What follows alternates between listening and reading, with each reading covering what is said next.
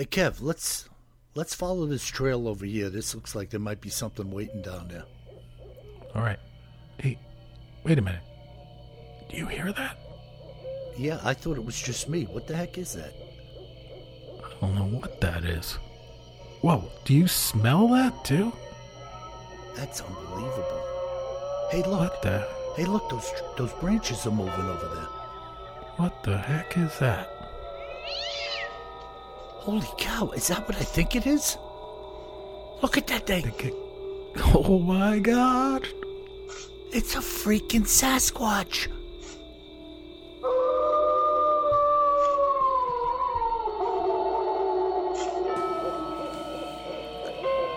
Welcome to the Bigfoot Terror in the Woods Sightings and Encounters podcast. I am your host, W.J. Sheehan.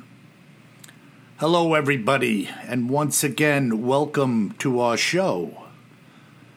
For those of you who don't know me, my name is W.J. Sheehan, author of a series of books conveniently titled Bigfoot Terror in the Woods Sightings and Encounters. 9 volumes available in paperback, ebook, and Kindle at Amazon.com. And volumes 1 through 8 are available at Audible, iTunes, and Amazon as well in audio format. So may I encourage you to go out and purchase a copy or two for yourself. And now, may I introduce you to my brother and podcast co-host, KJ Sheehan. Kev, how are you? I'm doing great, but as you can see, I got a cranky Martha in the background. I hear the Martha Hound back there tonight. Yeah, she's normally sleeping, but apparently she's a little upset this evening. So I apologize, folks, but it's hard to calm down a 15-year-old Labrador Retriever. It is. I assure you that no Labradors were hurt during this podcast. None were hurt yet. No, she's just getting a little Parkinson's or something going on in the Labrador brain. Well, you know, Kev, we got to make the best of our time these days, as we said in the last podcast. No, and she was calm for 45 minutes, Bill, before we got on the Skype call, and she's in her house. She's fed. She's medicated. It's dark out there. She's all good. She can't hear me because she's deaf, but she's upset about something. So I'm sorry, folks. We're going to have to live with it. We're going to have to live with it. And by the way, Kev, folks, Kevin and I are both Yankee fans, so you're going to have to put up with us. But at the time of making this podcast, our illustrious Aaron Judge popped 2 more dingers out of the park today in Milwaukee. I thought that was pretty interesting, It Kev. is fantastic. He's at 59 home runs this season. I think he's the only right-handed batter to hit that many. And he's in pursuit of Roger Maris, who did 61, of course, a long time ago. Yeah. So I'm excited about it. I like Aaron Judge. I mean, I liked him before he hit 59 home runs, but just a beast on the baseball diamond. Yeah, no, it's good to see, and he's a decent fella, too, you know? Well, and the amazing part is, Bill, he's hitting all these home runs, but he's getting a tremendous number of hits as well. Yeah. You know, it's just crazy. Yeah, it is crazy. He's just an all-around fantastic ball player, you know? Yeah, as you know, I was in the car today driving home from Philadelphia after visiting some family up there, and we were listening to the Milwaukee Brewers broadcast on satellite radio on the way down, and they even named him the MVP of the game. You know, even with Milwaukee home brewing or home cooking. Yeah. Well, you know, onward we go, you know, right? We'll see what happens. Oh, no doubt about it. I mean, let's see. Now the Yanks are going home. I think they have a day off tomorrow, and then they have a home stand, so maybe good old A.A. Ron will break Roger Maris's record in Yankee Stadium. That would be cool. Yeah, we'll see what happens, man. Yeah, super cool. So, what is on the agenda today, my brother, in our Cryptids in the News and Other Oddities segment? Yeah, we're going to go to the sky, Bill, and we're going to talk about a UFO incident that happened back in June of 1996. Oh, that was a while ago. Yeah, a while ago, but not ancient times by any means. Right. And this happened. This is known as the Varginha UFO incident, and I hope my pronunciation is okay. But Varginha is a city in Brazil, in South America, that is basically inland between the two coastal cities of Rio de Janeiro and São Paulo. Yeah, and by the way, I believe in Spanish, Farina. Oh, could be. Farina. Listen to the pronunciation, but of course it's Portuguese, not Spanish in Brazil. They kind of blend. Yeah. Don't tell them that, though. But I haven't been to Varginha in the past, but I do understand that it's a strong city of commerce, and it's a place where they produce a lot of coffee as well. And I love me some coffee. Yeah, you and me both. Exactly. Coffee achiever. So now, have you heard of this account before, Bill? I have to say this is one account I have some familiarity with. Oh, good. Because, folks, if you're new listeners, Bill and I rarely share what we're going to talk about prior to the podcast. So, and this is in keeping with that, but I've been looking at this for a while. And in this account, there were 3 women ranging from 14 years old to 22 years old. And they were basically 2 sisters, Liliane and Valkyria Fatima Silva, and their friend Katia Andrade Xavier. And they allegedly saw this creature, an alien creature, as they described it, on January 20th, 1996. And they said it was about 5 feet tall. It was a biped with a large head and a very thin body and V-shaped feet, brown skin, large red eyes. Sorry about the red eyes, Bill, but let's say it had large red eyes. And it also seemed to be wobbly or unsteady. And the girls, therefore, assumed that it was injured or sick. Wow. Yeah. Yeah, now, where were they when they had this encounter? They were just outside of town, and they were roaming along the road during apparently some intense rain and strong winds. Nighttime? So daytime. Daytime, okay. Yeah, a little bit of a storm cooking up when they saw it. Yeah, and no sighting of a craft or anything. No, but there is a couple of other folks, Aurelina and Eurico de Freitas, who were owners of a farm in town, reportedly saw a large UFO hovering over their cattle.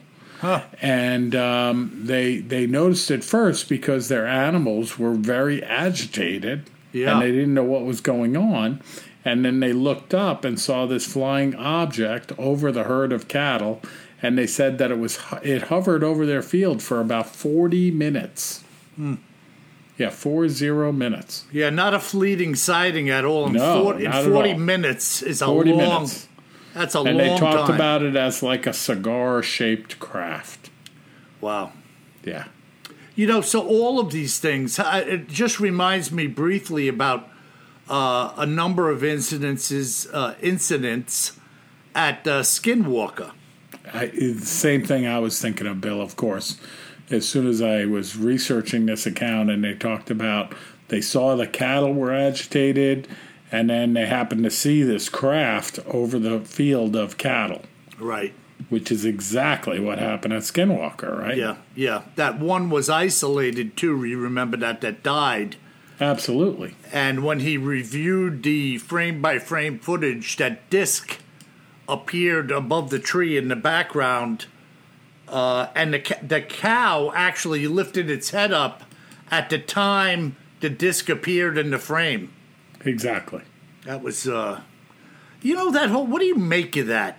That whole thing with these craft and whatever these things are inside of them, and the interest in cattle. I don't know. Okay, so I'll give a contrarian view.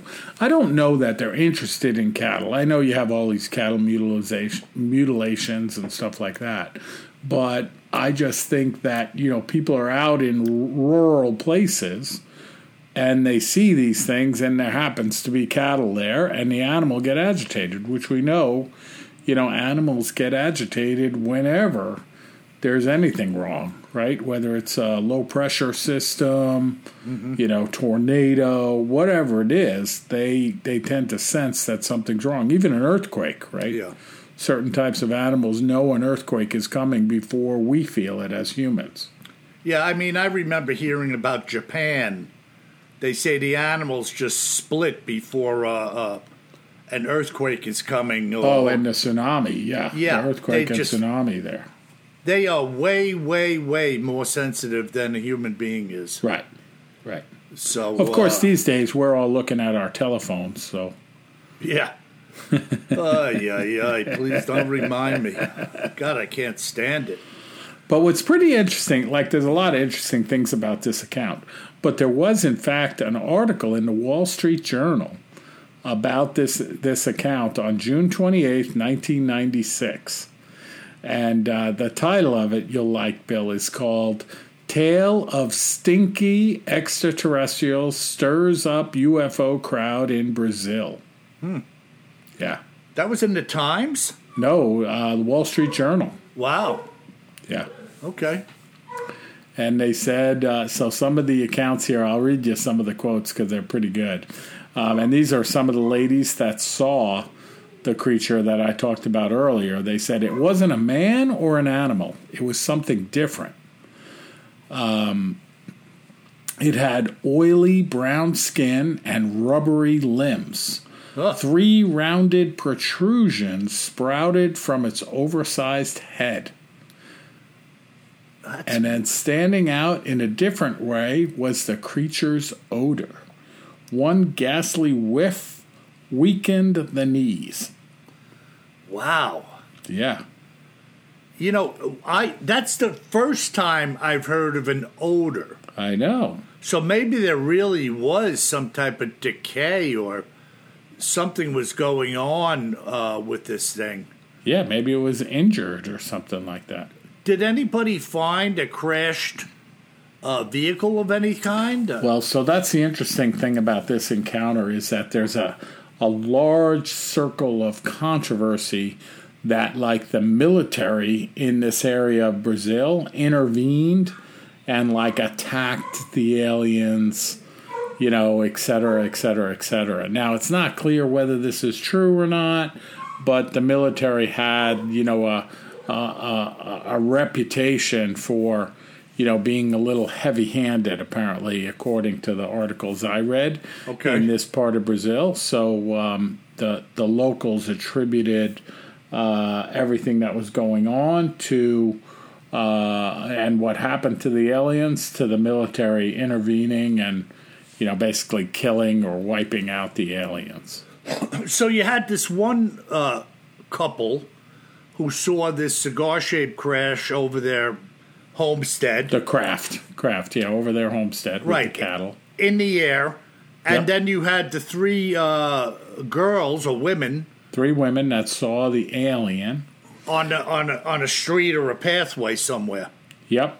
And then there's others that reported seeing all different kinds of things. Of course, it wasn't just these 5 people or would never make it to the Wall Street Journal, right? Mm-hmm. And then they went out and they interviewed the military and stuff like that, but they talked about the fact that it was kind of handed all the way up the chain of command and then handed all the way down the chain of command till they got to some kind of generic spokesperson.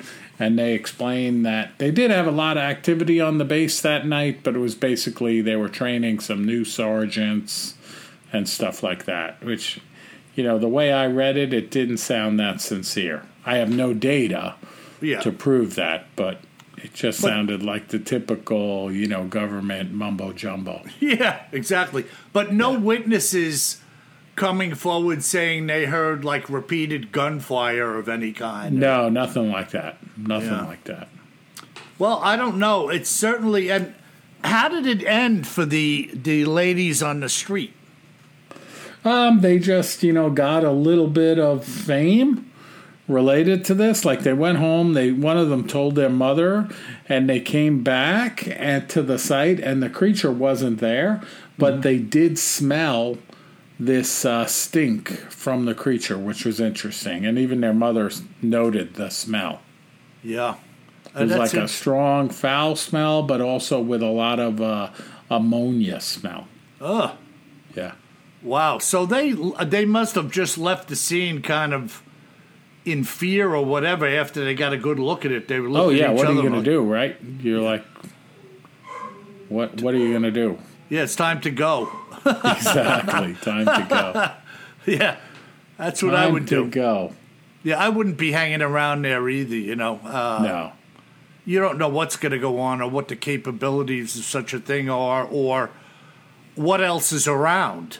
Absolutely. There's Absolutely.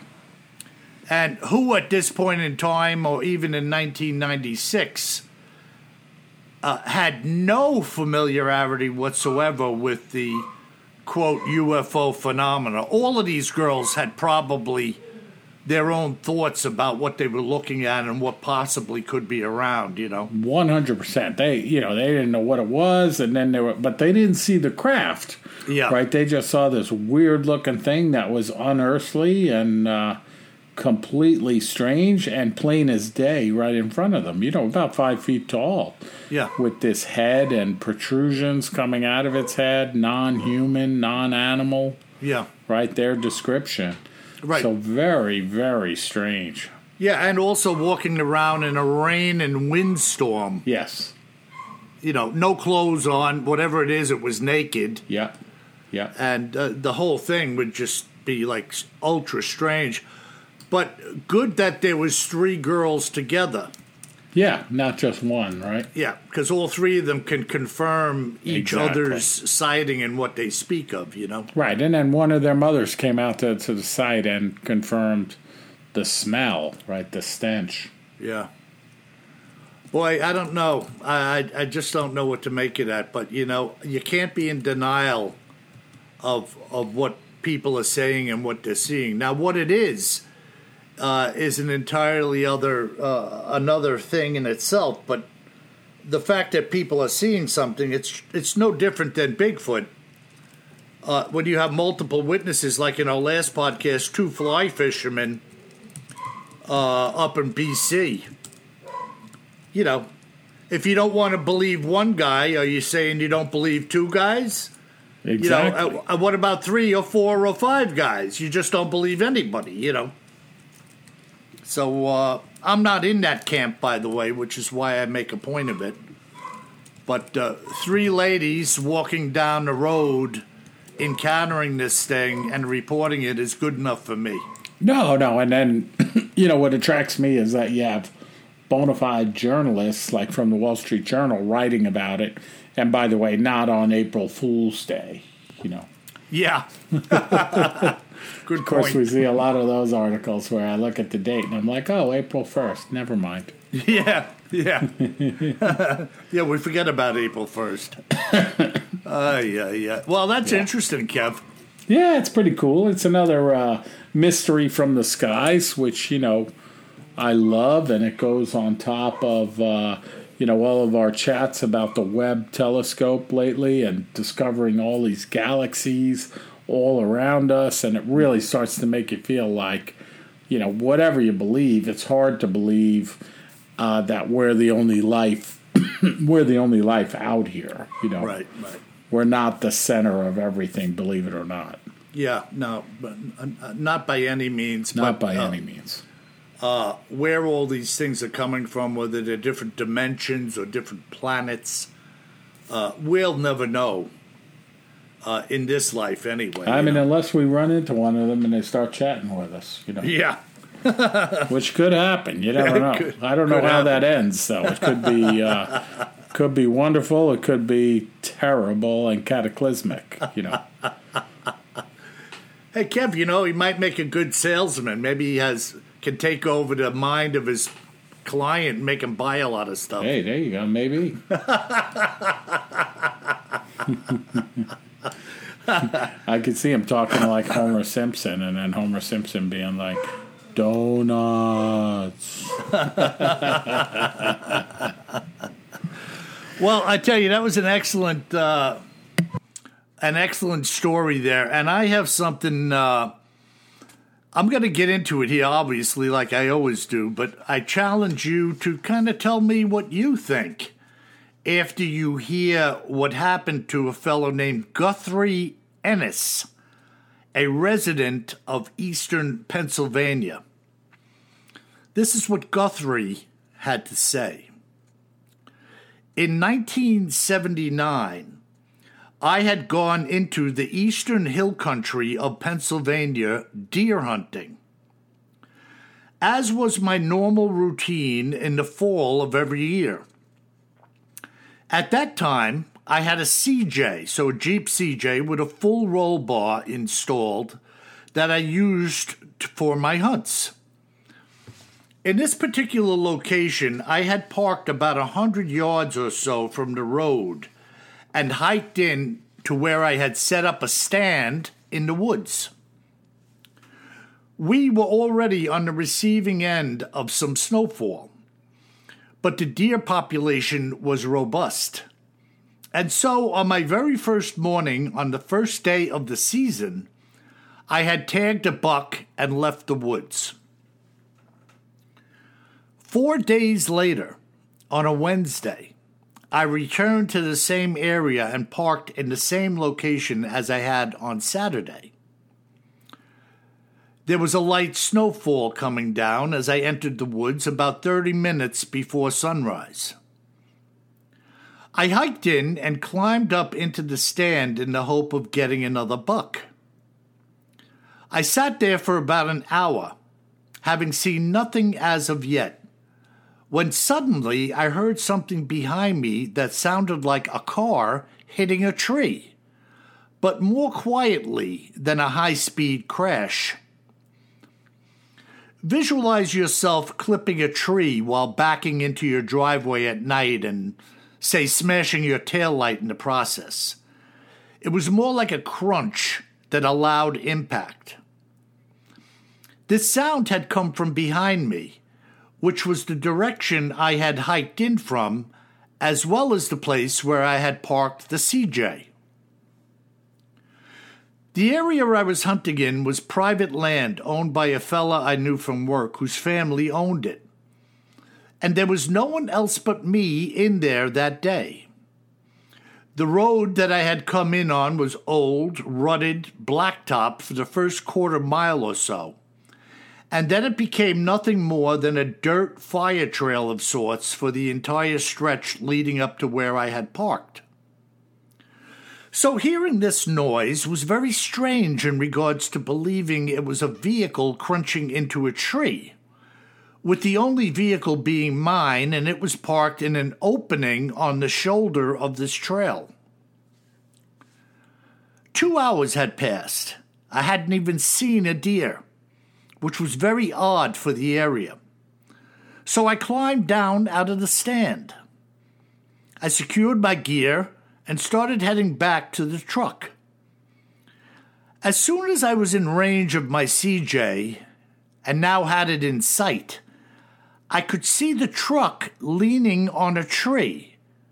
2 of its wheels were in the air, and part of its roof was up against a large tree that was next to it. Before I moved any further, I began to scope out what I could, looking for the culprits who had tipped my truck. Seeing nobody, I walked out to the CJ. If the tree hadn't been there, it would have been on its side, but the tree was holding it up at about the midway point. The side of the hardtop was crushed in, and the window had popped out of its frame and smashed, which must have been what I had heard, even at a couple of 100 yards distance. Putting my gear down, I leveraged my body against the truck's roof and was able to flip it back down to the upright position. I walked around the truck to see what, if anything else, had been damaged.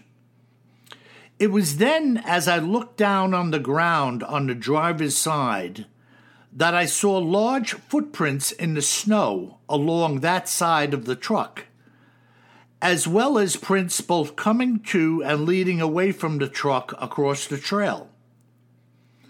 They were those of huge bare feet, similar to a human's, only wider and longer, with the toes being very fat and wide. The snow at this time was still falling, and what I was looking at had been made in about a 2-inch base of snow, with some snow having fallen into them. I immediately said to myself, Bigfoot. Having seen the In Search Of show on the creature, as well as having heard the stories coming out of the Pacific Northwest, I frankly couldn't believe my eyes. And the fact that this thing was able, by itself apparently, to shove my Jeep over against this tree was remarkable. I was fortunate that it had landed in the exact position it had. Otherwise, I couldn't have toppled it back to the righted position alone. There had been many a tale in this area of Pennsylvania about similar creatures being seen and even shot in the 1800s and early 1900s. But as far as I was concerned, they were old wives' tales, like those told about werewolves and the like. To date, I haven't seen so much as any further indication of creatures such as this being around. And although at this stage of my life I don't hunt anymore, being frankly too old to do so, I know many others who do, none of whom say they have seen such a creature in the state either. It was very odd, to say the least, and I thought that you may be interested. Well, Guthrie, I am interested, and so are you, my listeners. And Kev, what do you make of this? Yeah, so that's wild. So Guthrie didn't see anything other than the fact that obviously something turned his Jeep on its side. Right, and he saw footprints. Oh, and the footprints. Okay, so that's key. Yeah, so he saw footprints, large, basically shoeless, human type, as we've heard 1,000 times, footprints in a 2-inch bed of snow. Yeah, that's pretty compelling. Yeah, you know, when you get a print in 2 inches of snow, it's pretty spot on. And if you listen to the way this guy drove into this place, you know, he's on land owned by somebody else. Not to say somebody else couldn't have been there, right? People go on other guys' lands all the time. Right. But it didn't sound that way to me. And, you know, the fact that he also added in the end there how he had spoke of it to other people and asked them, and nobody apparently will fess up to seeing anything. And he said he hadn't seen anything more himself. No, I mean, it makes sense, yeah. But yeah, the footprints in the snow especially, right? Because snow is, it'll tell you if there's any other people or creatures around, right? It's hard to make the snowfall in your tracks that you want to hide, so to speak. Yeah, no, you're not going to... You know, and you can imagine it probably looked like it does in our yard when it's first small. Oh, it's yeah. Pristine. You know, it's just pristine in nature, a fresh blanket of snow. Anything, even a raccoon or a rabbit that hops around in there, you see the indication it was there. Oh, yeah.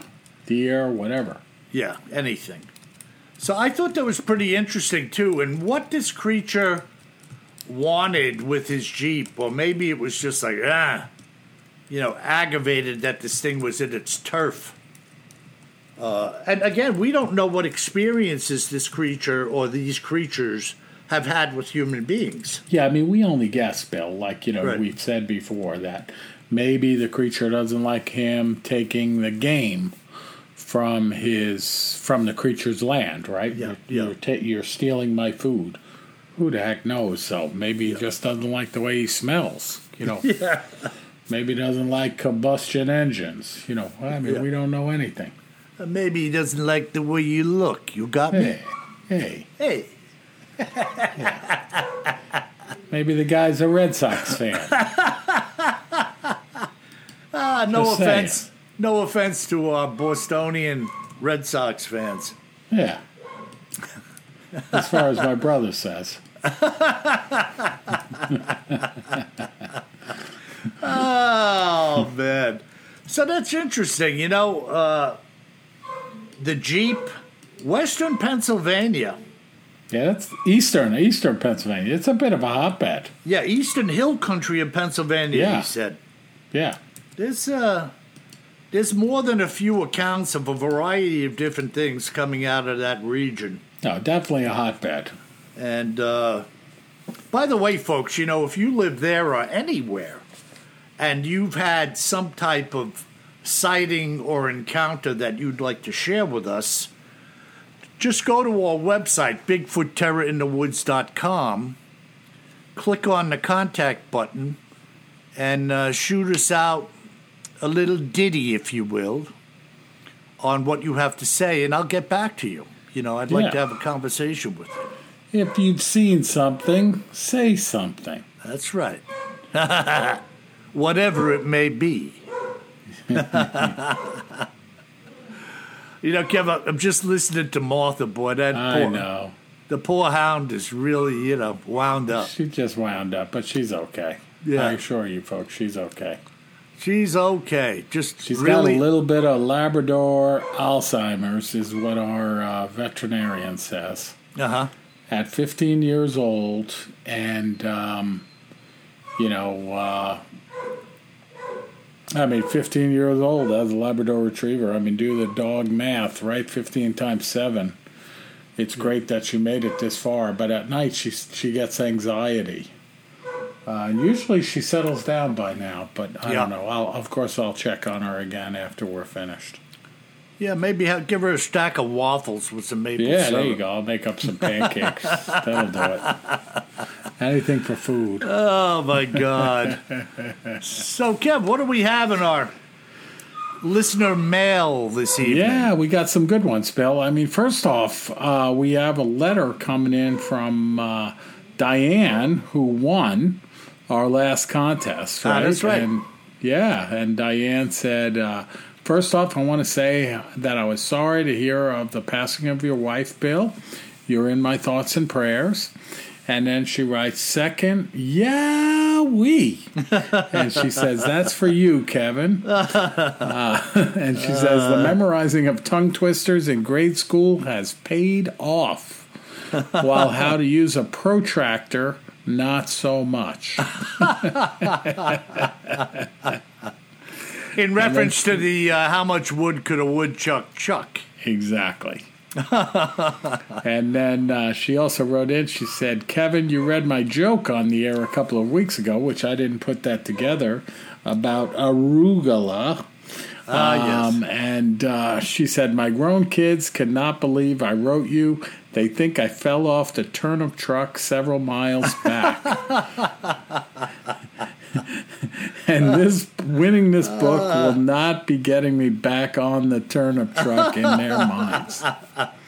Which, believe me, Diane, Bill and I know where you come from there. Yeah, and of course the arugula was in reference to the joke where she said, what was Aruguru's favorite vegetable or something? Yeah, it wasn't even Aruguru, but it was something, and we said it would be better if it was Aruguru. Okay, so there you go. Yeah, there you go. Was we something. made it better, Bill. Yeah. But Diane does finish up by saying, I look forward to your podcast every weekend. Your love and respect for one another is delightful to listen to. Delightful. So that's nice. Delightful. She says, but try and keep that Labrador Retriever quiet from now Yeah, on. no, she didn't say that. No, I know. But she will. She'll write in next week and say, what are you doing to that dog? Oh, my goodness. I told you at the beginning, no Labradors were harmed in the recording of this podcast. Yeah, and by the way, Diane, you'll probably have your book by the time you're listening to this. But I did send out her book. Oh, that's good. It's always good to give out the prize, Bill, for the contest that you hold. Well, I know you don't always do that. Sometimes you change your mind. It's a nice book. And by the way, Diane, I'm still waiting for my book, so tell me how it is. Kev, you haven't won a contest. I know. I've heard that. Oh, wow. So what else? Who else wrote into us? All right. So Alan from the Pacific Northwest writes in about paranormal. And he said, I have had 2 out-of-body experiences, seen 3 UFOs, and lived in a haunted house in Portland, Oregon. Wow. And he gives the coordinates of where he lived. I'm not going to give that out, though. But he says if you go on maps, you'll see an apartment building amongst 99% of old houses there in Portland. Uh-huh. And he says that's where I lived in the 70s, in the haunted house. Wow. He said, I've never seen a Bigfoot, but I skateboarded from Ape Caves toward Ape Caves turnoff to the bottom of the hill a couple of times in 95. Huh. I lived in Meadow Glade, Washington, when Mount St. Helens went off. Yeah. And he says, and I've never submitted my stories to a podcast. Thanks again. And my daughter said, you sound exactly like Click and Clack, the car guys. Which is awesome. Remember those 2 guys? Could you tell me again, ma'am, the noise your car was making? Yeah. And they would make them say, clickety clack, clack, clack, clack, clickety clack, clack, clack. And they'd be like, you sure it wasn't like whir, whir? Or Yeah, it was making some kind of strange noise. yeah. Oh, my God. But anyway, so it's pretty interesting. Like, Alan, man, living in Meadow Glade, Washington, when Mount St. Helens went off, you got to talk to us about that, because I've talked about the fact that I lived in Spokane, Washington, for 4 years back in the 90s, but it was after Mount St. Helens went off. But I still saw all of the evidence of the ashes, or the multiple feet of ash on I-90. Interstate 90 heading west towards Seattle.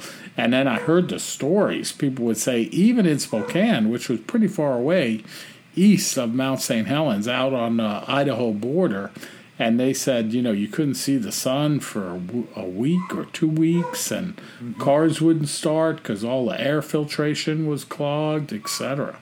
Yeah. Just crazy stuff. Yeah, it is crazy. Yeah. And we had that encounter that I went over about the guy that was hunting in sight of the mountain when it blew up that day. Exactly.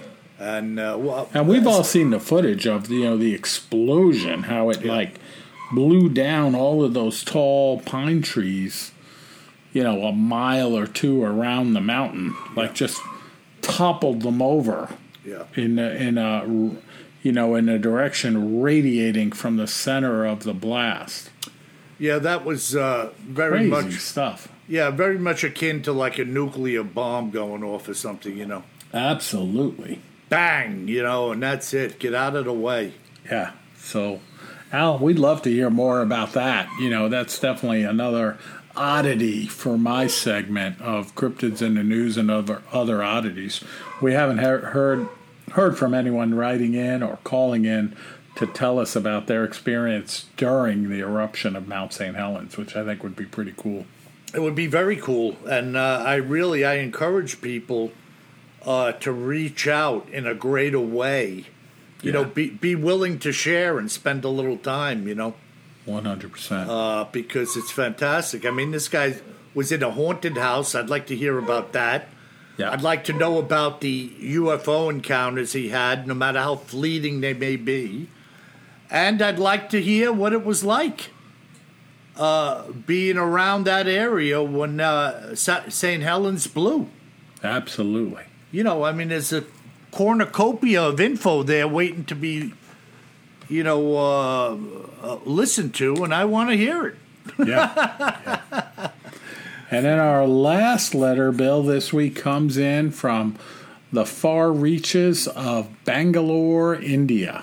Wow. Yeah, from Srinivas. Wow. And Srinivas writes in, "Hi, WJ and KJ. I love the podcast. I have been to California, and it is wonderful, but I need to get up to the Pacific Northwest next time I am back."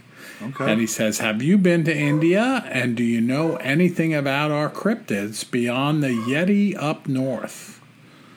Wow. Best regards, Srinivas." Well, Kev, why don't you answer that question? Yeah, I have been to India about a dozen times, Srinivas, and I have been to Bangalore. Mostly I go up to New Delhi, and right before the pandemic hit, I went up to see the Taj Mahal as well. Yeah. Which is just unbelievable. One of the wonders of the world for sure. Yeah. Bangalore, I was in Bangalore probably 10 years ago last.